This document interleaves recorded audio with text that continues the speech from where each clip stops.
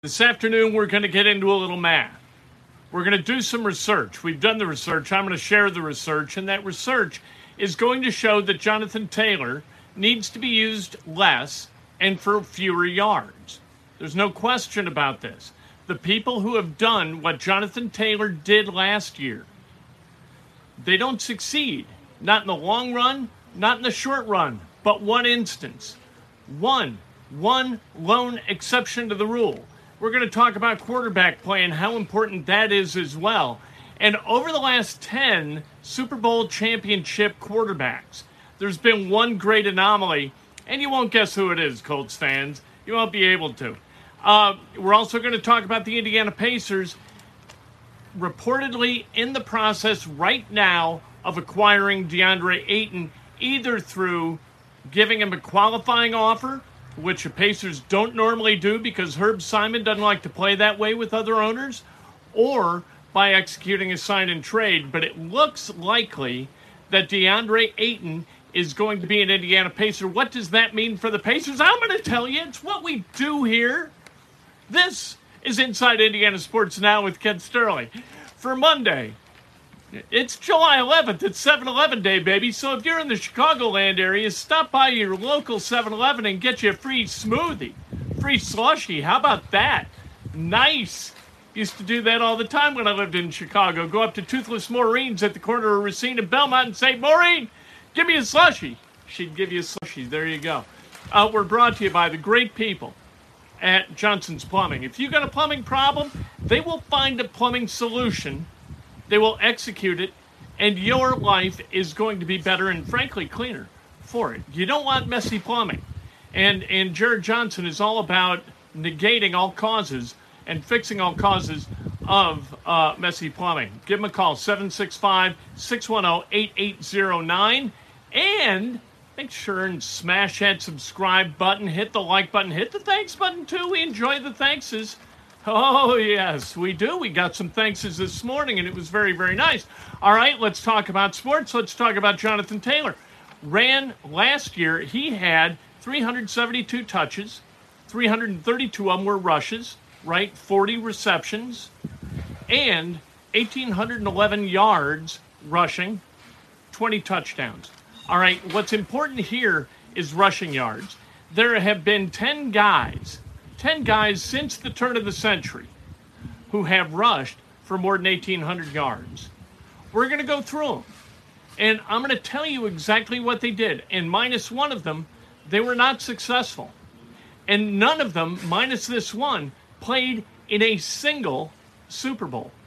You cannot be as run heavy as these teams were and succeed.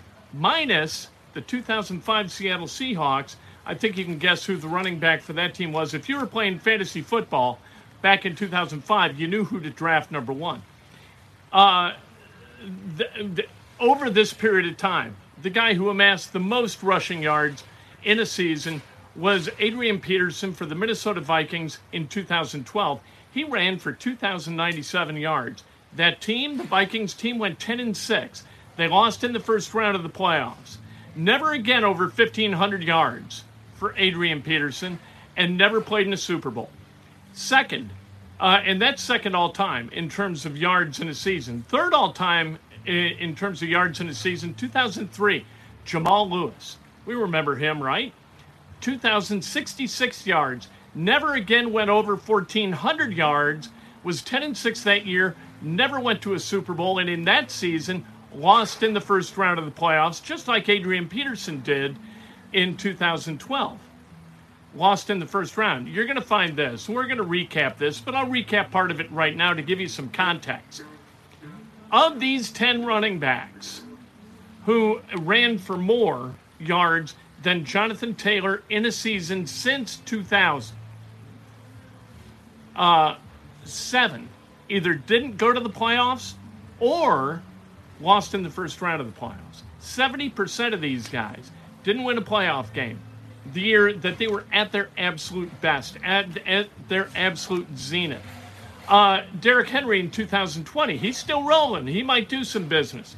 2,027 yards And in 397 touches, there you're getting to the danger zone, right?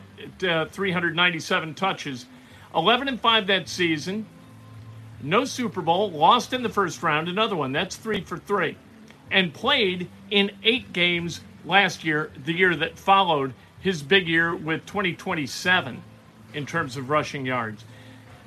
Prior to that, in 2009, Chris Johnson of the Titans, 2006 yards. They went 8-8. They didn't go to the playoffs. He never played in a Super Bowl, never ran for as many as 1,400 yards again in his career. 2003, Amon Green of the Packers, 1,885 yards, or 1,883. 10-6, lost in the divisional rounds. That means they went 1-1 in the playoffs. That's pretty good. Never again as many as 1,200 yards, never a Super Bowl. 2005, here's the anomaly. Sean Alexander went to the Super Bowl, lost. His Seahawks team that year went 13-3. He ran for 1,880 yards. Never another playoff win for Sean Alexander, and never to 1,000 yards again. 2005, Tiki Barber, same season, 1,860 yards for the Giants. They went 11-5. They lost in the first round, 23-0. One more season he played, had a really good year, over 1,600 yards. But they went 8-8 and lost in the wild card round. Then, 8th, Ricky Williams in 2002 for the Miami Dolphins, 1,853 yards. 9-7, no playoffs, never a Super Bowl, never again to 1,400 yards. And then number 9, DeMarco Murray in 2014 for the Cowboys, 1,845 yards. 12-4, they lost in the divisional round, never to a Super Bowl, never to 1,300 yards again. And finally, LaDainian Tomlinson in 2006, 1,815 yards for the Chargers, lost in the wild card round, never went to a Super Bowl, never 1,500 yards again. So, 10 of these seasons that were better than Jonathan Taylor last year, one Super Bowl was played by these running backs in their careers, a loss, 0-1 in the Super Bowl, and 7 of those running backs in the seasons of their greatest accomplishment. 7 of them, no playoffs or no playoff wins. That tells you something. And what it tells you is that excellence at the running back position does not foretell a great accomplishment in terms of the team. 10% of these guys who had a historic season at running back, 10% went to a Super Bowl, and none of these guys ever won one. And none of the other 9 ever went to one. That tells you something. This is a quarterback-driven league. And if you're not efficient throwing the football and then kind of spreading the sugar with some runs, you are not going to win.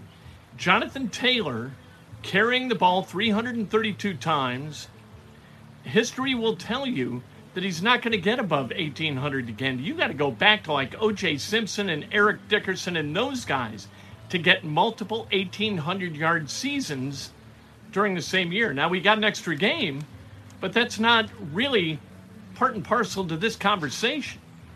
You've got to be able to throw. That's why, if you could run the ball and win a championship, Carson Wentz would still be the quarterback of this team, because anybody can hand the ball off 30 times to Jonathan Taylor and then get the hell out of the way and let him rumble, right? And then sprint away. He rumbles, then sprints. That's why he's great. We love watching Jonathan Taylor. Last year, run the damn ball. No question. The only way that the Colts were going to win last year was by running the damn ball. Jonathan Taylor was the most dynamic and efficient and most consistent piece of the offensive puzzle for the Indianapolis Colts. You can't be that if you want to get to the playoffs, if you want to win in the playoffs. You can't do that. And so the Colts, they punted on Wentz, got a good haul for him from the Washington Commanders, thanks to the Commanders. And then they took one of the third-round pieces that they got for Wentz, and they shipped it to Atlanta to go get Matt Ryan, who is going to be efficient. He's going to make Jonathan Taylor better in, maybe 230 runs. that would be a nice number. You get between 15 and 20, but more toward 15 every game. Throw it to Nyheim Hines. Throw it to Michael Pittman Jr. Hit your tight ends. The other two wide receivers, I don't know whether they're going to look for Pierce or look for Campbell or whether Campbell can stay on the field. I have no idea. It doesn't matter. You move the ball through the air at the level Phillip Rivers did, which was 7.7 yards per attempt in 2020. And all of a sudden, this offense opens up. And all of a sudden, instead of 3rd and 2, you got first down. Instead of 4th and 2, you got a first down. That's the way you run this thing. And with Matt Pryor at left tackle, we're going to see how he works. But as Matt Ryan goes to where he's supposed to, it's going to be easier for all 5 of those guys on the offensive line to pass block. That's how you win. You want to know about quarterbacks? I'll tell you something about quarterbacks. All right, the last 10 Super Bowl winning quarterbacks have all been inside the top 12 in passer rating. You want a bellwether for success? Inside the top 12 in passer rating is a pretty damn good one. The only guy of the last 10 Super Bowl champion quarterbacks who wasn't inside the top 12 was Peyton Manning, baby, in 2015. That arm went limp, but when it went limp, the Broncos figured out how to do other things. Manning was still relatively efficient, if not, a guy who used everything he had every single game. He ranked 34th in passer rating in 9 games played, 10 games played, 9 games started. That's phenomenal. Good for Peyton. I love that he won, had that last kind of parade, that valedictory lap in the NFL, winning that Super Bowl for the Broncos. I thought it was cool. Defense won that Super Bowl. How good would the Colts have been from like 99 through 2010 if the Colts had had a consistent defense? I'll tell you, they wouldn't have. I don't think they would have been as good as they were, at least not in the regular season, because how many high draft picks were utilized to give Manning weapons? Because those draft picks never got wasted. Look at Bill Polian drafting in the 1st or 2nd round. When he drafted offensive guys, Manning made him look like a genius. When he drafted defensive guys, Michael Doss, Idris Bashir, my God almighty, the names, they roll off the tongue. Marlon Jackson wasn't bad. He wasn't terrible. Kelvin Hayden, not bad. Bob Sanders, he was great when he was on the field. All right, let's talk about the Indiana Pacers, because according to Brian Windhorst of ESPN, who we have figured out over the last 8 to 10 years or so on ESPN, and with the Akron Beacon Journal or whatever the hell it is, he doesn't talk too much when he doesn't know the shot, right? He got to know the shot to open his mouth. And he said today that the Pacers, they have met with Deandre Ayton, and they are ready to either make a qualifying offer to Ayton that the Suns could match. They could match it and then deal him. They could figure this out, or execute a sign-and trade sometime this week where Ayton would come to the Pacers and parts would go back to the Suns, and we would assume Miles Turner would be a part of that package. Interesting times. Deandre Ayton would be a significant jump forward. He's a real center. You don't park him in the corner and say, here, hit an occasional 3, Miles, and then on defense, block an occasional shot. That's not Deandre Ayton. Deandre Ayton is a 17-10, 17-11 guy, where Miles Turner was a 13-7 guy. That is a step up. This is kind of interesting because you don't think of defense when you think of Ayton, but he was number 6 in defensive rating last year, and he was number 16 in offensive rating last year. This is a guy who is still 23, will not be 24 for, I think, another 12 days. This is a guy who can be a core post component on a good basketball team that all of a sudden is in ascension. If you look at a potential starting lineup for the Pacers, you got Ayton, who's going to turn 24, Jalen Smith, who's 22, Benedict Mathurin at 20, Buddy Hield's 29, Tyrese Halliburton's 22, Isaiah Jackson is 20, Chris Duarte, kind of an old man at 25 for a second-year guy, and T.J. McConnell, at 30, although it bears mention that Halliburton is actually 5. Because he was born on Leap Day. He was born on February 29th, so he's only to this point celebrated 5 birthdays. But that's more a clerical issue. Goga Bitadze will be 23. Goga Bitadze is 22 years old. So let's not crap all over Goga Bitadze as though he cannot play and cannot develop a game. I think he can. He's going to turn 23 later this month, 9 days from now. Interesting time for the Pacers. Getting Deandre Ayton is going to give them a foundational piece along with Halliburton and Mathurin. You want 3 guys? You want triplets? Those guys aren't triplets. Not yet. But they could become triplets. Tomorrow morning, Breakfast with Kent. I can't wait to talk to you then. You people, I love you. Have a great day. Enjoy yourselves.